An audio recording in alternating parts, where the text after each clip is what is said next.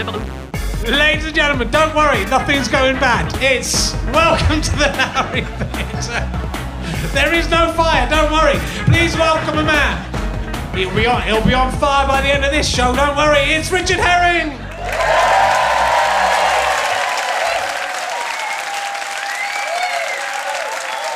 Thank you very much. Oh, wow. We're in Salford. I don't believe it. Ladies and gentlemen, thank you for coming along. Welcome to Richard Herring's Lullabies Sung Tumultuously podcast. It's a new direction I'm taking with the podcast. We're just going to sing lullabies, get a guest on. We're going to sing very loudly different lullabies. See, you've got to kind of new. There's so many podcasts now. You've got to find the new. So, little baby, it's time to go to sleep now. Could catch on. But I was hanging out in fat jackets at the Lowry outlet. You've all eaten there. And what better tribute is there to LS Lowry than having a load of discount shops with a terrible car park named after it? And a lot of the people in there look like they could have been one of his paintings as well. And they call it RHLSTP, so I know that's going to catch on.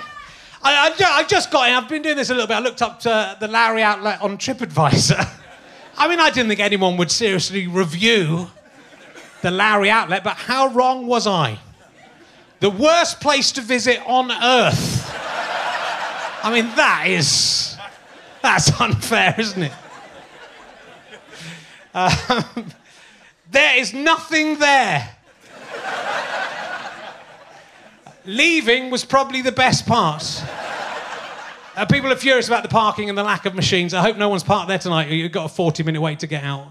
It's been going on since 2016, so I don't suppose it's got any better now. But usually when I come to a town, I look up the local papers just for find a funny headline. It's impossible to do that with Salford. There's something whimsical. The funniest headline that comes up in the Salford papers this week is Bomb Squad sent in after military-grade hand grenade found by police investigating reports of gunshots. That's Salford. That was the most whimsical item I could find.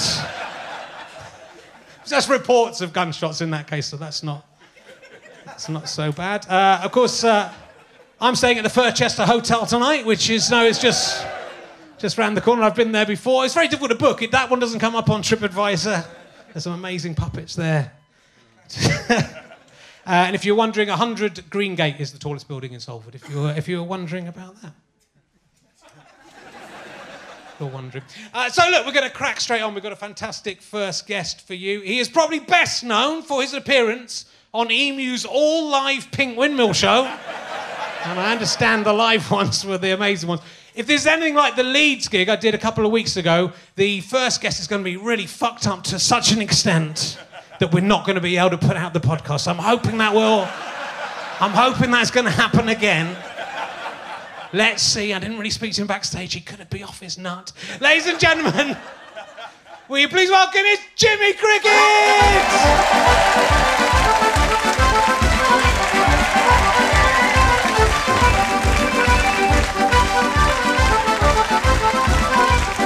Thank you very much. Come in. You sat on your microphone, Jimmy. Now you don't get paid anything. That's what you get. I'm getting all the best ad libs if I do that. Yeah. How are you doing, Jimmy? I'm doing great, Richard, and I'm glad you've had me on the show because I want to explode a myth about my Wellingtons. Actually, okay. People do think L is for left, yep, and R is for right. They're really Brexit Wellingtons. Okay. You can finish the rest yourselves. They're a very clever audience. They're a very clever audience. Do you remember being on Rod Hull's Emu's Pink Windmill live Pink Windmill show? Yeah. Rod was a tremendous performer. I mean, just what he used to do with that. But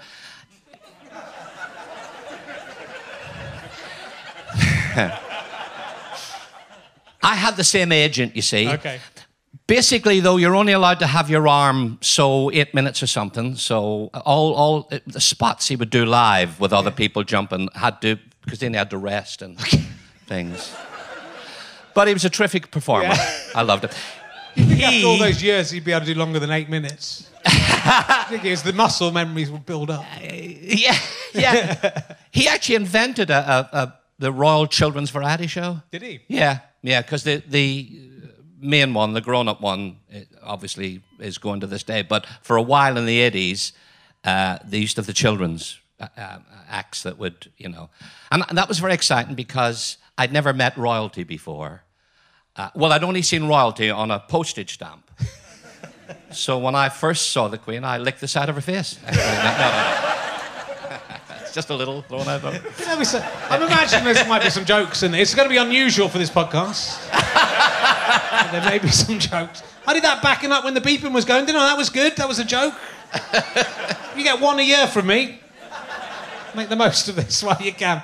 So, I mean, there's so much to talk to you about. We'll start at the... Well, let's start at the beginning. Why Jimmy Cricket? Why did you choose that? That's not your real name, is it, Jimmy? No, my real name's Billy Cricket. No, well, my real name's Jimmy Mulgrew. Yeah. And when we did the clubs, when they were all round here in the 70s, the thing was to get a name that people would remember. I saw that comedian last night. What was his name?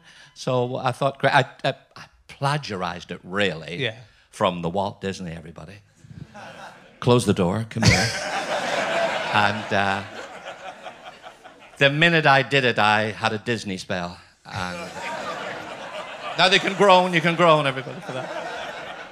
And but I left, I didn't call myself Jiminy, it was Jimmy. Yeah. But obviously people mistake it for it. Yeah. But it says on Wikipedia not to be confused with Jiminy Cricket, which has anyone actually ever confused with Jimmy coming out? Wait, that's not a cartoon character. Cricket. Yeah. I want to, where's the... I actually played Jiminy Cricket once. Did you? Yeah, with the Crankies up in Glasgow. Yeah, with Jimmy Cranky. She played Jeanette, real name, and she played Pinocchio. Yeah. And she had a little tube that would make her nose grow longer. Okay. And Ian, her husband, he played... uncle or brother. Yeah. And I played Jiminy Cricket with a green tailcoat. So there, you might be confused with Jiminy Cricket. So Wikipedia isn't as stupid as you thought. It's important that happens. But the costume didn't come immediately. Is that right? That you were doing it? No, I had the wellies came earlier, and then the trousers half-mast. But I wore a white jacket. Yeah. You always wanted to be original around the clubs, and Bobby was doing the braces, and he had the long coat. So you didn't want to be, because he was doing character comedy as well. Yeah. So it really, when I first did a talent competition on television, Search for Star, I wore the white jacket. So sometimes when you look at archive stuff, there's a white jacket. But when I did a program called The Good Old Days, which came from the City Varieties Leeds, and it was a nod to the Edwardian time, and I did a spot on that, and they wanted you to wear a tailcoat, and so I wore it, and then I had an agent, a lovely manager, Phyllis Rounce, who managed Rod, and she rang, and she said, let's buy that, you've got a bit of a costume now. And we did, and the BBC said, no, we hire it from a place called Nathan's and Berman's. You'll have to go to them. And we went with 60 quid for the first one. Right. Yeah. We've had a couple since then. I noticed the fire there. Yeah. But the only reason I mention it is because a few weeks ago, I had an accident poking the fire. I forgot it was electric. And I rang up the fire brigade and I said, my house is on fire. And he said, how do I get there? I said, well, you've got a fire engine, haven't you? He said, no, which house is it? I said, you can't miss it. It's the one on fire. I said, I'll keep it going till you get here. It just all came back to me. It's quite emotional, so. Good. I had somewhere to go, but it's gone. It's fine. It's all right. It's just lovely to be with you and everything. What a full house. I know, it's amazing. Magical atmosphere here at the Lowry. Can we book you for the next show? They're coming back next week as well. They're going to see next week's show as well. They love it so much. It's important to have that strong image, though, isn't it? But you started off in the Well, you've done a few jobs. You started off in the summer camps. Is that the Butlins. the Butlins? Yeah. Yeah, Butlins actually had the camps over here, Skegness and Minehead. But a lot of people don't know they actually had one in Ireland. It was 26 miles outside Dublin, a place called Mosney. And the train actually, when you got on from Belfast, stopped outside the putting range. So it was literally, the camp was at the station. Right. Yeah. And the only thing then, of course, was Richard. I was from Belfast, so I had a very broad Belfast accent. And anybody, obviously, from Ireland will know when you go across the border, Dublin's quite a lilt. We sound a wee bit Scottish, actually, but they have a lilt. So I was really broad, so it was very hard, even for the other Irish people, to get Southern. So when I used to go really well was July, 2 weeks in July, when all the Northern Ireland people were on holiday. Okay. And my Richter scale went up on the laughter on that one. But of course you do younger jokes like, my girlfriend said to me, "You remind me of the sea." I said, "You mean I'm rough and rugged?" She said, "No, you make me sick." Things like that. And then there's more. And she took me home to meet her dad. He said, "Are you going to marry my daughter or else?" I said, "Well, bring in else. Let me have a look at her." That's the stuff you do, It's proper jokes. It's good. It's proper jokes. Don't get so bad. It's interesting. There's a few people doing. I mean, you remind me very much of Tim Vine. It's a very similar. Well, Tim does one-liners. Yeah. Yeah, he's fabulous. He's keeping the old one-line. Yeah, he's a great comic. Yeah. Milton Jones. Bit more surreal, but Milton's great. Oh yeah, fabulous. One of Tim I love is he's a dark horse, Black Beauty. That's a rip-off. Volcro. But Milton's got a great one where he walks up and down the stage and goes, AA, RAC, green flag, don't get me started, We could do an act of the boys. But we're giving them the credit. We are giving them, as long as you credit them. We're not pinching their... We're sort of having a cake and eating it, which is good to see. Well, yeah. So you worked in a book. It was the bookies before the showbiz. You worked in the bookies. Yeah, the betting shop. Yeah, it was what I worked in first. Richard, would you mind if I took my overcoat? I don't mind at all. I hope you got a shirt on underneath. That's all right. I thought it was just going to be the front. It's warm up here, isn't it? It's the sexual frisson. I thought it was going to be Milliken I had the sexual frisson with, but... No, I'm wearing one glove because I heard the weather forecast. Well, he said today was going to be sunny, but on the other hand, it might be cold.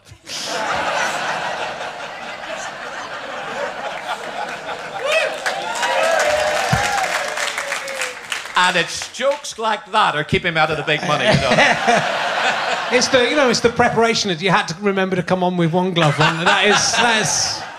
Yeah, where were we? The betting shop. Yeah, the betting shop. And I remember once, a fellow rushed in very quick, and he said, "I've just backed a and the bookmaker said, "You backed the favourite?" He said, No. I've just backed a He said, "You backed a 5-1." He said, No. He said, "Right." The bookmaker said, "Here's £5. Go to the coffee bar next door, have a coffee, relax, and come back and tell me what you backed." So he comes up to me and he said, "I can't believe that bookmaker. He's just given me a £5 and I just backed a 5-ton lorry into his Rolls Royce." No, on a serious note, I underachieved a bit at school. Yeah. I think it was the teacher. One day she said to me, "Richard," she said, "Hi, you've spelt incorrectly. I said, "Isn't that what you wanted me?" She said, No. I wanted you to spell incorrectly correctly, but I don't want you to spell correctly incorrectly. That would be incorrect as well. I said, "Let me get this straight. You don't want me to spell incorrectly. You want me to spell incorrectly correctly. But you don't want me to spell correctly incorrectly. You want me to spell correctly." She said, "Correct." Then I went home to my dad. Right. Now, he was an oasis, my father. He was a character. Can I linger? Yeah.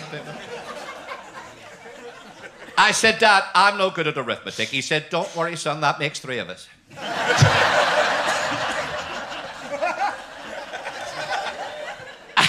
And another day I said, Dad, this is our, stop me now when this routine goes, No, please carry on. Right. It's fine. I can tell when you're... Wait, when you get to Brian Blessed levels, we'll let you know. No, I said, Dad, do all fairy tales start with once upon a time? He said, no, son. Sometimes they start with whenever I'm elected.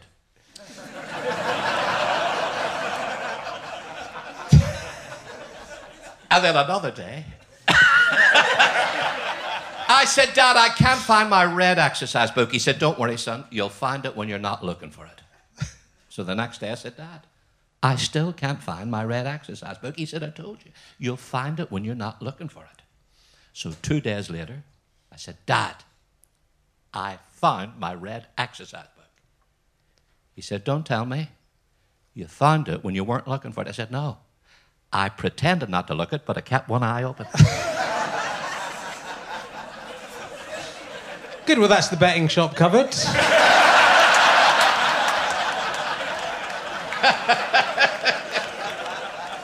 You were the Huckabuck kid. Do the Huckabuck. Yes, that was a dance, actually. Yeah. That was a dance over in...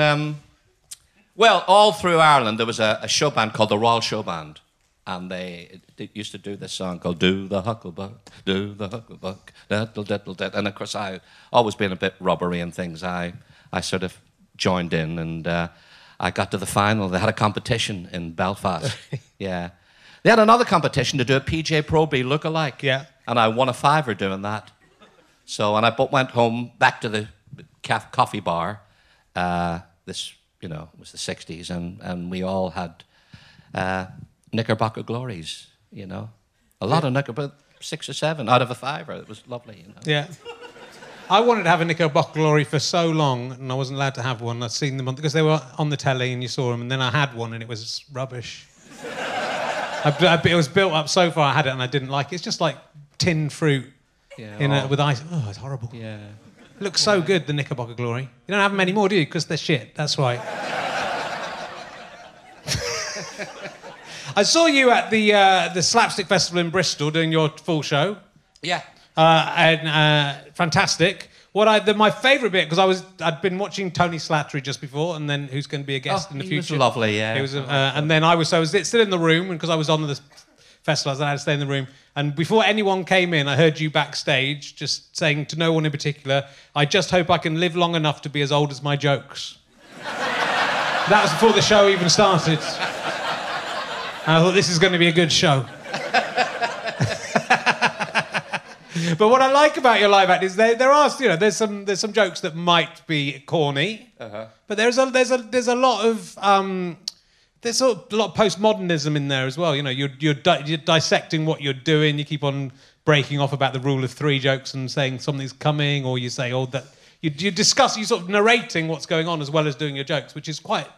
Like a lot of modern comics do that. Yeah. And of course, if you have something to say, like, I don't think we get the service these days, because I rang up Piccadilly Railway Station and I said, what time does the next train go to London? And he said, look it up online. I mean, how dangerous is that?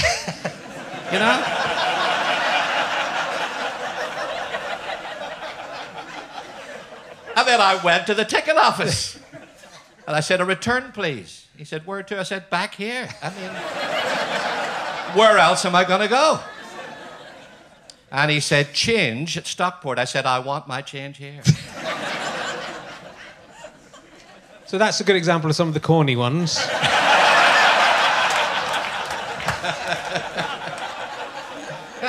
But it's a really fantastic show. I know you're selling your DVD after the show. And it's funny you should mention that. And online. Right.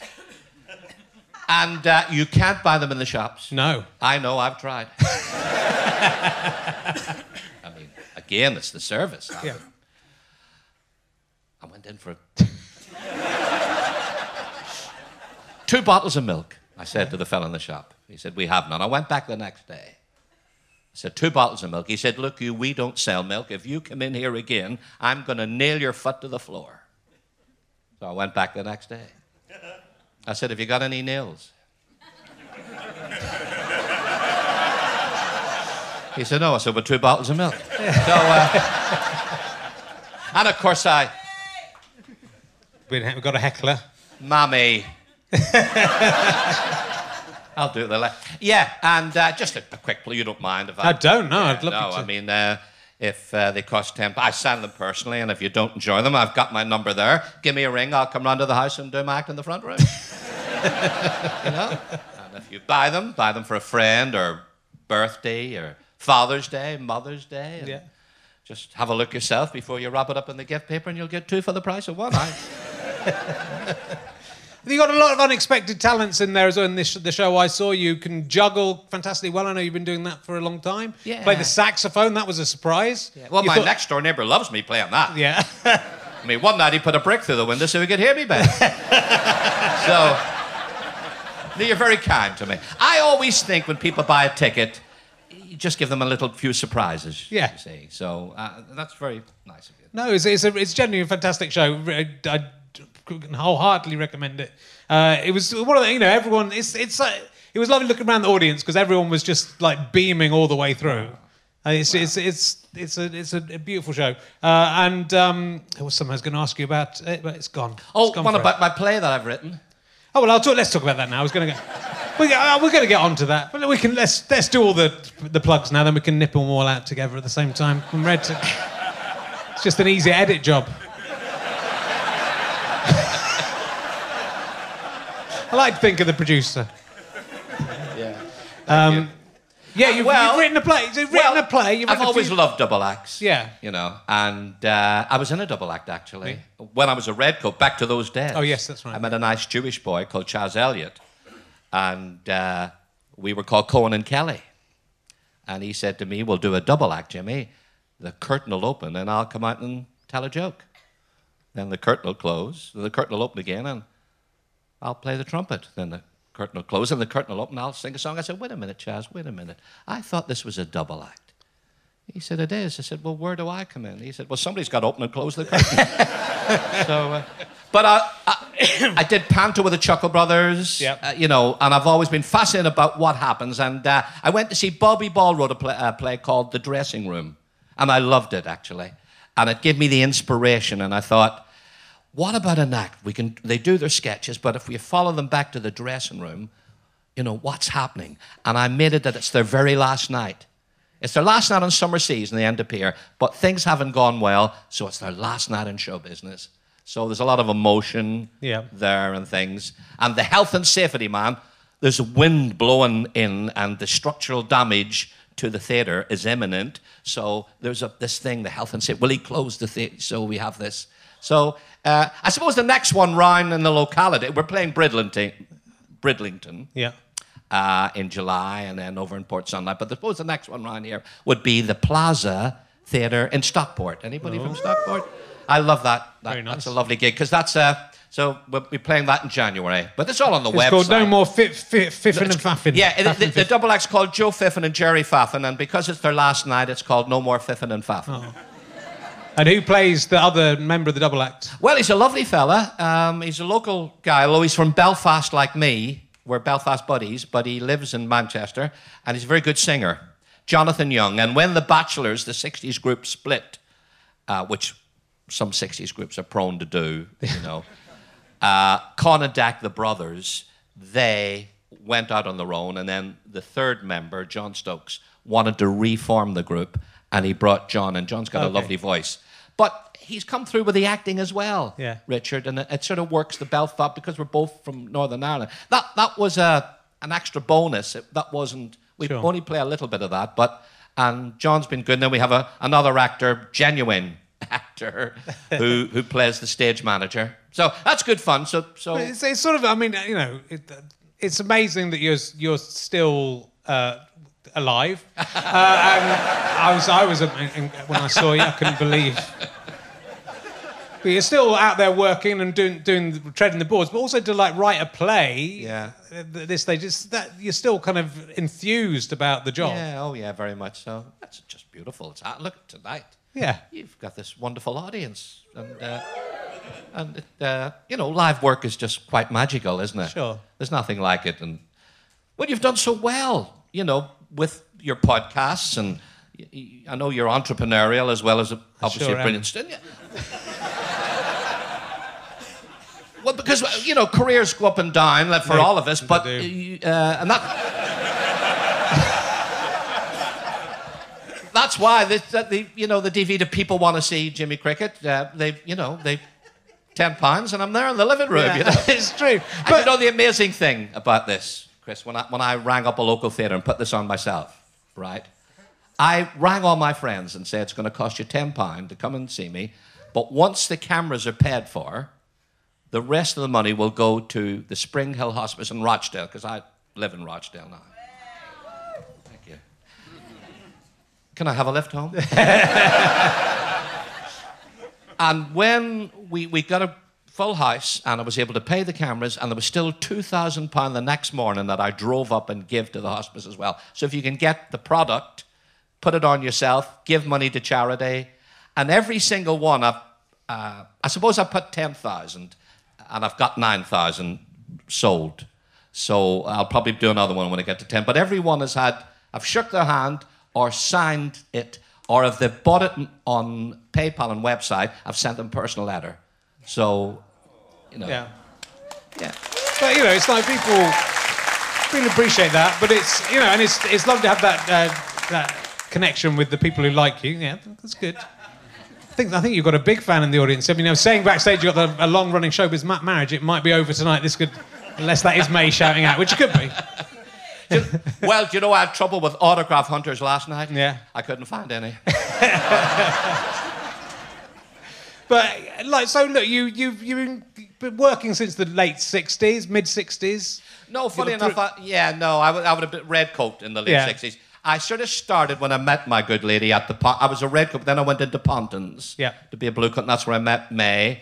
And her two sisters came over from Belfast to work in the Pontins in Middleton Towers, near Morecambe. Okay. Because the boat came over from Belfast to Hesham as well as Liverpool.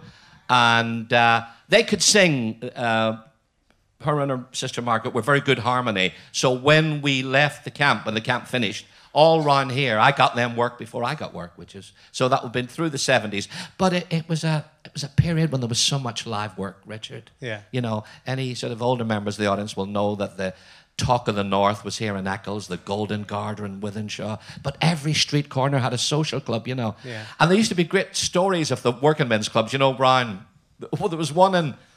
I heard this story in Wigan, the Goose Green Labour Club. And this fella was... You know, the curtain was closed and he was sort of tuning his guitar. So the concert secretary ran around. He said, "What are you doing?" The fella said, "Well, I'm just tuning up." He said, "You knew about this show 6 months ago."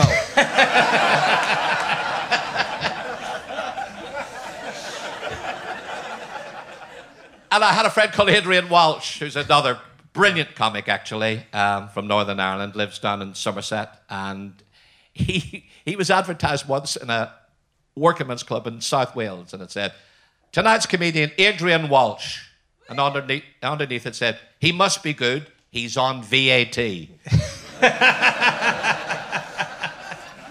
And there's a lovely one about Tom O'Connor. He was playing a theatre in North Wales, and his agent got a call about half an hour before the show and said, "The magician hasn't turned up." So Tom's agent, Billy Hugh Scott, said, "Well, there's no magician on the show." "Oh, yes, there is. It's Tom O'Connor, special guests, the Treorchy Male Voice Choir, with the magic of Ivor Novello." But this is a long career. You're still going. You're still happy performing.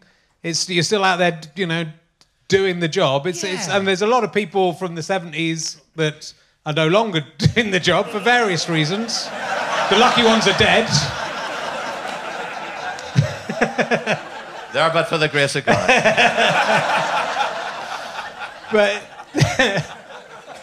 it's a difficult... I mean, Barry Crye's going to be a guest in a few weeks in Henley. Love him. And, you know, I know you've worked with Barry. And he's again managed to have this long-running career. Yes. Where, you know, I think a lot of the 70s comedians kind of hit a brick wall in the 80s when alternative comedy came along, and it was hard for them to go through that, the changes in taste, and you kind of traverse that. I mean, there was never anything offensive about your act anyway. It was always very, very, very clean act, and it wasn't. I mean, I suppose you could say it's a little bit of an Irish stereotype, but you are Irish, so it's okay. And it was never in a nasty way, in any case. No, it would always be family. Yeah. You know, it would always be like if I would say, Uncle Patrick, can I linger? I'll say to them, he turned up at the pub last night with the front door under his arm. And I said, Uncle, what are you doing with the front door under your arm? He said, I've lost my key. I said, well, what happens if you lose the door? He said, oh, I've left the window open. You see, so then you'd go into a routine. Yeah. And that would be the particularly sort of offence. I sort of agree with you. You've got to circumnavigate and but it's bring people on board. It's loving the job, isn't it, to the extent... Because some people become too successful and then to go and do something else. They don't want to be a comedian anymore. They try something else. Well, they lose the hunger, see, I suppose, and that's very important, isn't it? Yeah. To keep that wanting to do so well. So, in a way, you don't want to be too successful because it would take away the... You just want a few more people coming in the odd night, things like that. The goal is realistic, isn't it? You know? Yeah. But it's as you say, and as we have both experienced, there are ups and your ups have been a lot higher than my ups, and my downs have probably been lower than your downs. But it's I've carried on right in the middle, just cruising along, which is lovely. Yeah. But it's having that desire to carry on and that love of it, I suppose. It's. What the thing I love about, and that you were in Bristol, you told me an amazing story, is about the way that your career overlaps with previous generations. Yes. And so you get stories either from acts you've worked with or acts that you've worked with who've worked with someone, and the connections are very, seem like almost impossible, but because you were starting at a certain age, there were older comedians then who you worked with. Yeah. You told me a great story about some of the guys who'd worked with Laurel and Hardy in Bristol about the ventriloquist. Yes, that was, I did pantomime with Cilla Black, and and Harry Worth was on the show, on the panto. And I don't remember Harry. He used to open his, with the glasses, I proposed to my wife in a garage. I couldn't back out. I put my key in the front door. I thought, what am I letting myself in for? It was all very gentle. I just loved Harry, really. And he used to tell me stories. The recent movie about Laurel and Hardy, Stan and Ollie, with Steve Coogan, who I know is a friend of yours. And they did it so well. It was so sensitive. And it was about the time when their career in Hollywood had sort of peaked. And they'd come over and did a tour of all the British music, the United Kingdom, they did all the theatres for Bernard Delfont and things. Well, on those shows, they always had a ventriloquist. And Harry was actually on the show. Right. And he used to say, he told me lovely, he said they never, what's the word, sometimes people you look up to can shatter your illusion, but not with Stan and Ollie, they were just as nice off. And Stan used to watch Harry's act, because Harry did a bit of ventriloquism, and then afterwards he'd say, Harry, what if you held the dummy a little bit that way? And he used to talk about comedy and constructively, and he would always be writing when he'd get fan mail, from children and things. And he had the Russian wife, who was played brilliantly, actually, in the thing. And she said, Stanley, we're going out for the... Oh, I just want to write a little bit more to the little kitty who wrote me a letter. It was just lovely, And the other ventriloquist, of course, who worked with him was Ray Allen, Lord Charles, And he told me a very important thing about Stan and Ollie. He said when they used to do the sketch where Babe Hardy was in the hospital with his leg up on the bed, and Stan would come with the boiled eggs and then do the thing. He said they used to finish the show with that, but instead of the stage crew, technicians, taking the sketch down, they'd leave it up. So when they'd get up in the hotel, have their breakfast, they would come in at 10 o'clock and rehearse it. Right. It made it look so easy because they worked so hard at it. Yeah, it's amazing. And that's they were special. Marriage made in heaven, really. Yeah, it's a terrific film about them. It's really nice that when you hear things like that and you hear the colour behind those stories. Yeah. And I just always love that. I love the overlapping of the generations. Being able to meet Harry. Yeah. Another great guy was Billy Dainty, who used to do this eccentric dance and who taught me that. And I was blessed to have met him. Yeah, those great guys. Richard, as you say, I got a break in the early 80s and just with Ben Warris, Julian Warris and things. Right. Ben Warris, when I did that same pantomime, the different one, I did two with Scylla. The other one had Billy Dean, but I did Ben Warris. He was a famous double act before Morecambe and Wise called Julian Warris. But by that time, Ben was winging it a bit, with a script. So I was meant to be Idle Jack. So halfway through rehearsals, they decided to change my name to Silly Jimmy. Right. Which threw a bit of a spanner in the works because the first time Ben saw me as the alderman, "Hello, Idle Silly Jimmy, how are you?" And there was a scene where we were meant to put the cargo on the ship and head off to Morocco. So once Ben said, "Right, get all the cargo on the ship, we're heading off to London." And then we're going straight off to Morocco and all. He would always save things when he had this chutzpah that if he did he would make amends, turn it into a good thing. Yeah. You know? I mean, you worked with some amazing stars in Panto. John Inman, Sue Pollard. Yeah. The Honey Monster from the Sugar Puff stuff. How was the... That was my big moment, really. What was he like in real life, the Honey Monster? Was he... No, he didn't disappoint me. No.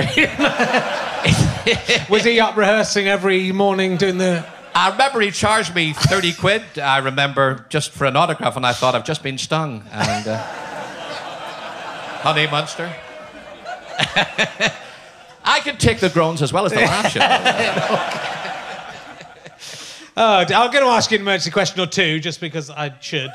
Because these people are expecting them. I'm not going to go blue, though, Jimmy. Oh. Do you really want me to ask that to Jimmy Cricket? I don't think you do. Yeah. You know what you want me to ask, and I'm not going to ask him that. You're welcome just to turn these into puns on the subject. Would you prefer to have a hand made out of ham? They're idiots, these people. They eat this up. It's pathetic. Or an armpit that dispenses sun cream. I mean, you must have been asked this 1,000 times. Can I phone a friend? You've got a hand made out of ham, all right? Would you like to see, do you burn in the sun? I mean, you got that hat, haven't you? Yeah. Yeah, I suppose I would do a little bit. Yeah, I'd have to watch that. Yeah, okay. Maybe the sun cream then. We asked some backstage. You're all in another joke, and I'm a bit... It's all right. It's lovely, you know. I just did it for them. It was all right. All right. Got to look after your loyal fans. This is. Well, there's a few things. That's how we do. Oh, it's going so fast. Let's talk. I don't think I've ever had anyone on the podcast before, I'm pretty certain, who is a papal knight. You have a papal knighthood. Yeah. Are you aware of this? You seem to surprised. Here it is. The Pope asked me. He thought I was the most appropriate person. Papal knighthood. Yeah. That's incredible. Yeah. I mean, it means you've got to champion good causes. Yeah. Fight for the underdog. And protect the Holy See from the grim forces of evil. But first, a song. No, it was quite surprising, really, because the parish priest turned up, and I made him a cup of tea, as you do, and I thought it was birthday. He had a thing under his arm, but it was... you need a champion for these things, and I didn't understand. There was a lovely couple in Liverpool who I did some charity shows for called Bill and Sue Lees, and then they just wrote to the Bishop of Salford here, and... The next thing, he turns up, and he was there, he was having a cup of tea, and he took out this package, and it was in Latin. You know, my real name, James Jacobi, for services, and it was Pope Francis signed. So you don't turn down Pope Francis, everybody. I mean, he is, no matter what religion or if you didn't go, he's special, isn't he? Yeah. So, well... You know. No, so Mrs. Cricket puts it on the wall now, so it's... Well, and rightly so. It's an amazing achievement. And for your charity work and everything. But it's fantastic that you've done that. And your son is a Catholic priest. He's in tonight, actually, Father Frank, and he's not far from here in Pendleton. I think he's in St. James's, actually. He's parish priest. And if you're ever passing his church when he does a homily, the roars of laughter...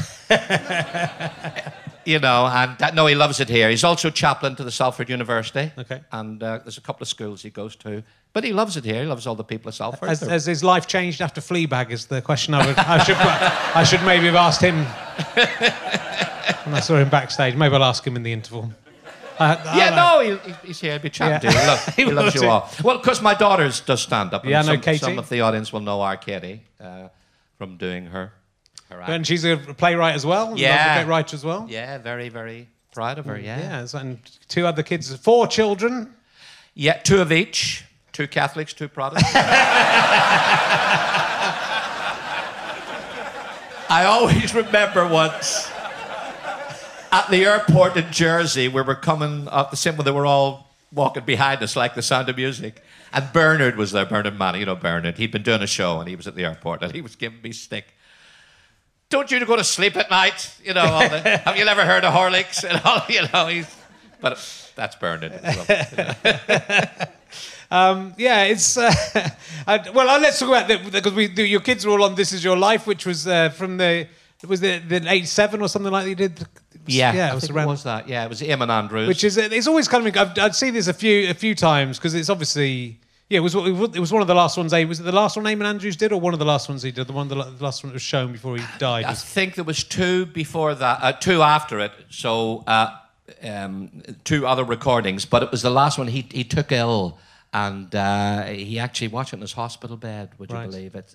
It was very emotional. Yeah. And I wrote to his wife Grania, and just said that it was just Eamon, if any, was just a very warm, wonderful personality. I mean, if you ever watch YouTube, when he surprised Frank Carson, it's just the 2 accents, Frank from Belfast. Eamon would go, "Tonight, Frank Carson, this is your life."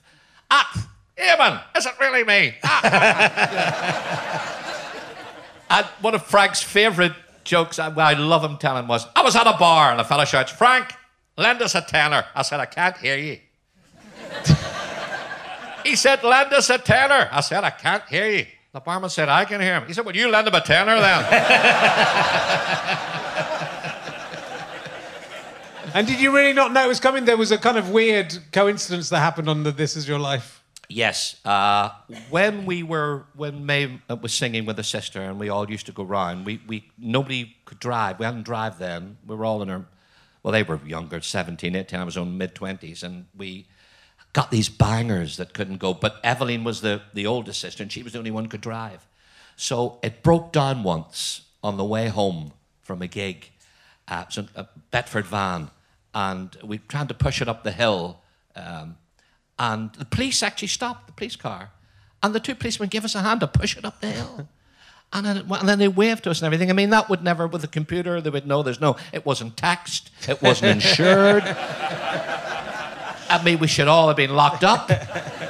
But that was the era then, really, wasn't it? You know. And then Evelyn, then, obviously, because I got married to May, and then May's sister Margaret married a school teacher, and they went to live in Leeds. So Evelyn, I suppose, you know, so she emigrated to Australia. Then you fast forward 15 years later, and I come up down to London on the train, come up Oxford Circus to Oxford Street, and who do I see? It's Evelyn walking towards with her husband. Right. And she goes, "Shh, tell May I'm coming up to Rochdale in a couple of days." And I bought into that completely. Right. Really. In fact, and I went to see my agent who was in Regent Street, that lady, Phyllis Rance, managed Rod Hall. Yeah. It's all knitting together. And she said, she went and rang them, and they were going to cancel the program because the surprise element is a big thing in that, isn't it? Yeah. You know, that surprise. And they were, but I genuinely didn't know Richard. The next day, I had a book out, Letters from My Mammy, and I was meant to promote it on a building site. And as the car turned the corner, there was Eamon in the hard hat with Evelyn. Tonight, Jimmy Cricket. Here we are. It was daytime. So normally he would say it at night. So he said, "This is your sister Evelyn, who you met yesterday in Oxford Street." And then as they drove me by, the producer said, "No, we want you. Your wife still doesn't know Evelyn's coming, but apparently she thinks she's sick. So when Eamon gets to that point, you know, you're meant to say, he'll say, May, your sister, yeah, she can't come tonight. She's here." So she came through, and they had all the crown. We got the it's tears. Great. Yeah. Oh, it's such a weird thing. It must be weird for you to look back at that. It's a lovely thing to have. It's obviously all your family members there, and some of them who won't be with us they're all anymore. over from Northern Ireland. Yeah. They drank the green room dry. it's such a risky program. This Is Your Life, because your family's kind of okay because they're mainly showbiz, but you know you've got like family members come on and who can't have to tell a story, and it's recorded as live, or was it going out live? Because they never seem to edit it, those shows. Yes, it was recorded. Yes, it was. But you know, you often see these kind of terrible little stories. But it was a beautiful one. But it's weird. It must be weird. It must be weird, you know, having that little time capsule of your family. Yeah. When they're all tiny. I mean, in Northern, with Belfast, where we all live, they still show it. A lot of the family that came over, cousins. It's like a holiday snapshots. It's exciting because they all say, "Oh, look, he's wearing that," because they were all younger then, weren't they? I had a school friend called Brendy O'Gorman. And he went up to Eamon and he gave him the camera. He said, "Eamon, could you take a photograph of Jimmy and me here?" You know. So they were characters. Lovely. And you worked with Eddie Braben as well, of course, on your TV show and radio shows as well. Eddie was special. I remember the day I knocked the door and I had a briefcase, and he said, "I see you've got your sandwiches with you." And it was lovely. He worked in radio and television, and I remember he moved out to North Wales. And I remember him ringing me once and he said, "Jimmy, I don't think the farmer next door trusts me." I said, "Why's that, Eddie?" He said, "Every evening before he goes in, he takes his field with him." Right? It's surreal, really, isn't it? And he had this radio show himself that he wrote and starred in called The Show with 10 Legs. Right? And a BBC executive rang and said, "Mr. Brabham, you've got a show coming up now called The Show with 10 Legs." He said, "Yes." "How many are in the show, may I ask?" And Eddie said, "Oh, there's 6 of us." "Shouldn't that be The Show with 12 Legs?" And Eddie said, quick as a flash, "No, 2 of us stand on 1 leg." He was just sort of a comedy genius. Well, obviously the Morecambe and Wises are embedded. You know, the great stuff that he wrote. I mean, Eric and Ernie carried it to another level, but a lot of it was Eddie's to, you know, helping them. Because television, obviously, you need that support, don't you, really? It's not like you can do your act to everybody, but you need that. And Eddie kept them going with some wonderful material. Sid Green Dick did the early days. The boys were blessed and they had 3 great comedy writers, a twosome in their early days, and then when Eric had his heart attack, then Eddie came in and did all the stuff for them now. So it was great stuff. Yeah, no, it was incredible. Nice, isn't it? So I wanted to ask you about the derivation. The costume came together, and the catchphrases, did they just evolve as you were going? Yeah, they came from the club. "Come here, there's more." And you know, I went to the doctor, and I said. I went to see the doctor last week. I said, "Doctor, last week, come here. I think my eyesight's failing." He said, "It's gone completely. This is the laundrette." And to keep their attention in the clubs, because they'd start drinking, because they weren't facing you like the audience tonight. They're obviously in a table, they're talking. So I'd say, "Oh, and there's more." I said, "Doctor, close the door, there's more. I've got a right toe on my left foot and a left toe on my right foot." He said, "You've got myxomatosis."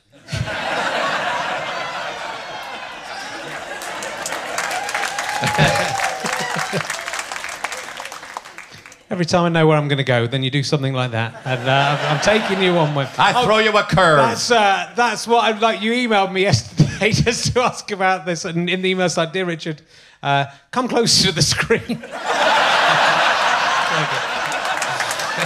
It's very good.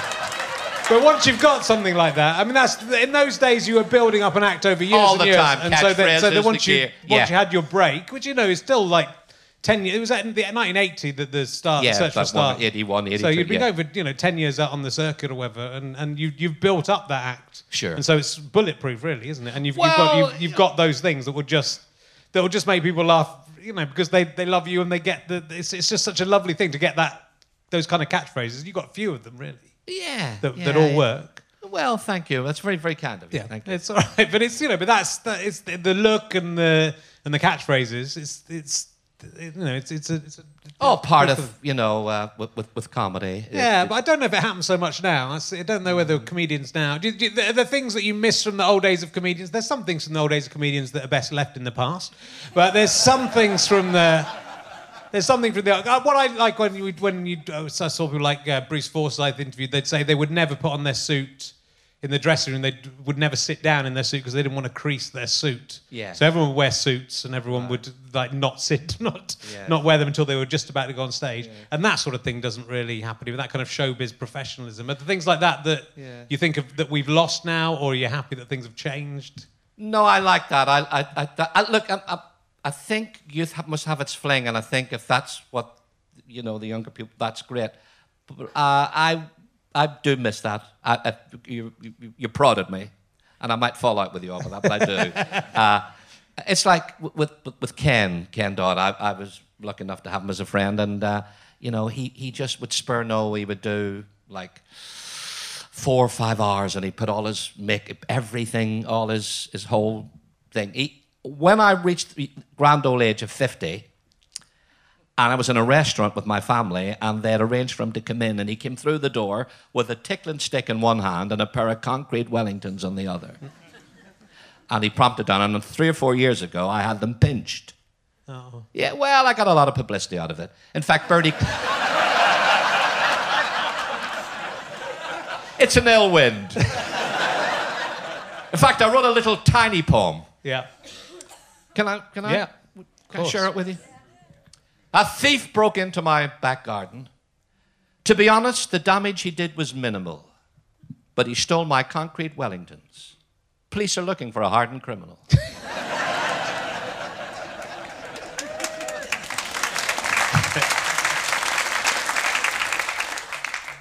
And there's more.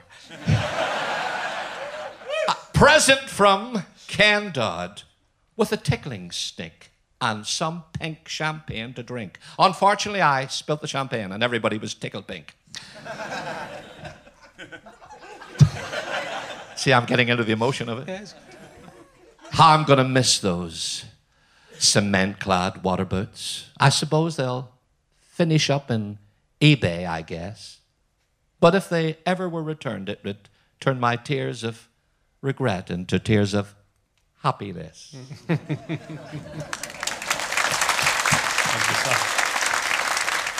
I must actually, I was reading about Ronnie O'Sullivan yesterday, the great world snooker champion, and towards the end, he actually does a wonderful thing about he was inspired, would you believe, by Ken.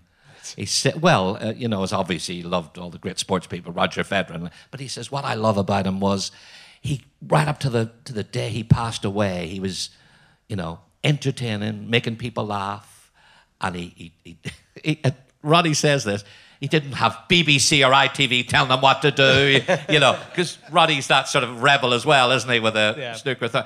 And I rang Ken Dodd's wife, actually, yesterday, his widow, and she was very emotional when I told her and said, can you send me that cutting? So I have it ready to send to Ken's wife about what Ronnie said. Yeah.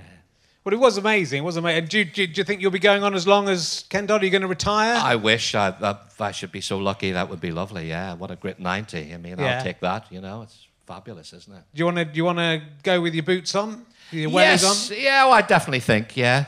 Yeah. Yeah. Yeah. It's a good way to go, isn't it? It is. Yeah, it is. I was going to. Briefly, I've got to wrap up quite soon, but I was going to, and you wrote very movingly about Barry Chuckle, who you worked with, who we lost last year.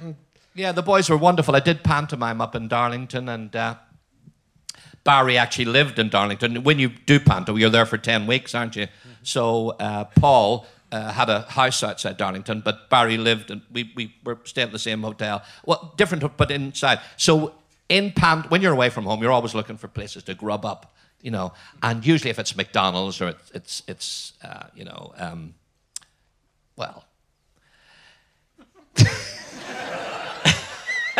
but we found this place that cooked home-cooked meals. Okay. And so we'd all meet, Barry and I, between houses, and the matinee in the evening show, and have the steak and kidney pie and... Just lovely memories, of the boys. I'd love to have seen you and Barry Chuckle sitting down eating steak and kidney pie. Imagine just going to that restaurant. Yeah. Seeing Jimmy Cricket and Barry Chuckle. To you, to me, come here. There's more to you. Well, look, we're going to have to wrap up. Did you want to do... one of my favourite things you've done, and a lot of comedians have said this to me, actually, is the letter from your mammy thing. Well, I just happened to... Do you have one? Oh. Well, it's just a little one. She said, "Dear son, I hope you have a wonderful time with Richard and everybody at the Lowry. Your father's very worried about this Brexit. He thinks when we leave Brussels, he won't be able to get any more sprouts." "We were at a party last night, son, and we all did the Brexit hokey cokey. It was in, out, and we weren't too sure what to do after that. It was my birthday last week, and the whole family bought me a flat-screen television set. I don't like it. My ornaments keep slipping off the top. Your nephew Kieran has been arrested for picking blackberries. He was picking them at 2 o'clock in the morning in a shop that sold computers.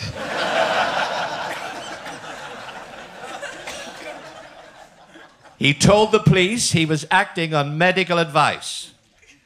The doctor told him to keep taking the tablets.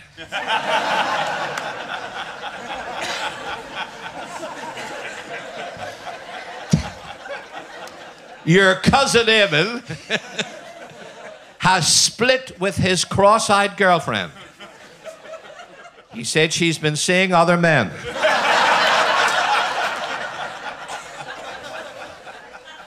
And your Aunt Agatha has passed away at the ripe old age of 96. As you know, son, she never ever married, and she left instructions there were to be no male pallbearers at the funeral.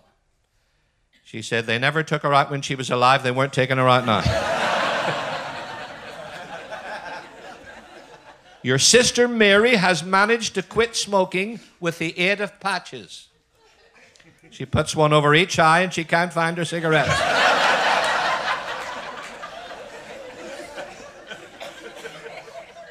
A man called and asked me what I thought of euthanasia. I told him they weren't much different than the youth in Ireland.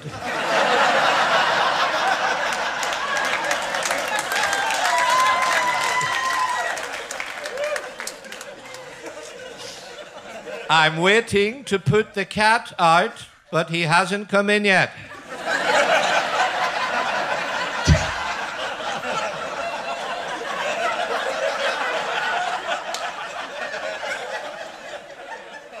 I'm taking my false teeth back because they're too big. They won't fit in the glass by the side of the bed. You won't recognize the house when you come home. We've moved.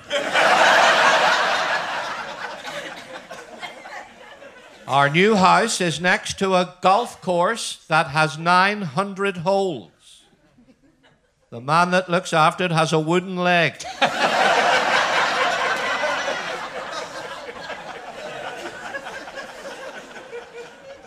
It's a funny family next door. The girl is knock-kneed and the two boys are bow-legged. When they walk down the street with her in the middle, they spell OXO. Well, that's all the news for now, son. But before I go, I must tell you one more thing. Come closer to the letter. I went to visit your granddad's grave, and the headstone was a little bit tilted. I got a piece of wire, tied one end to the headstone and the other end to a tree. Since then, your granny's been, and she thinks he's had the telephone put in. Lots of happiness from your loving mummy.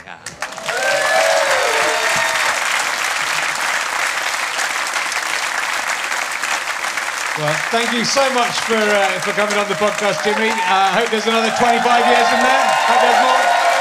There you go, Jimmy Cricket. He'll be out there.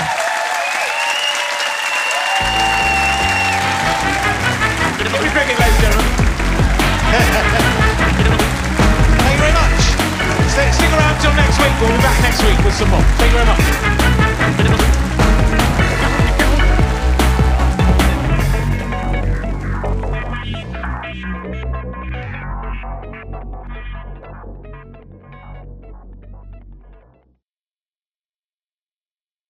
Run.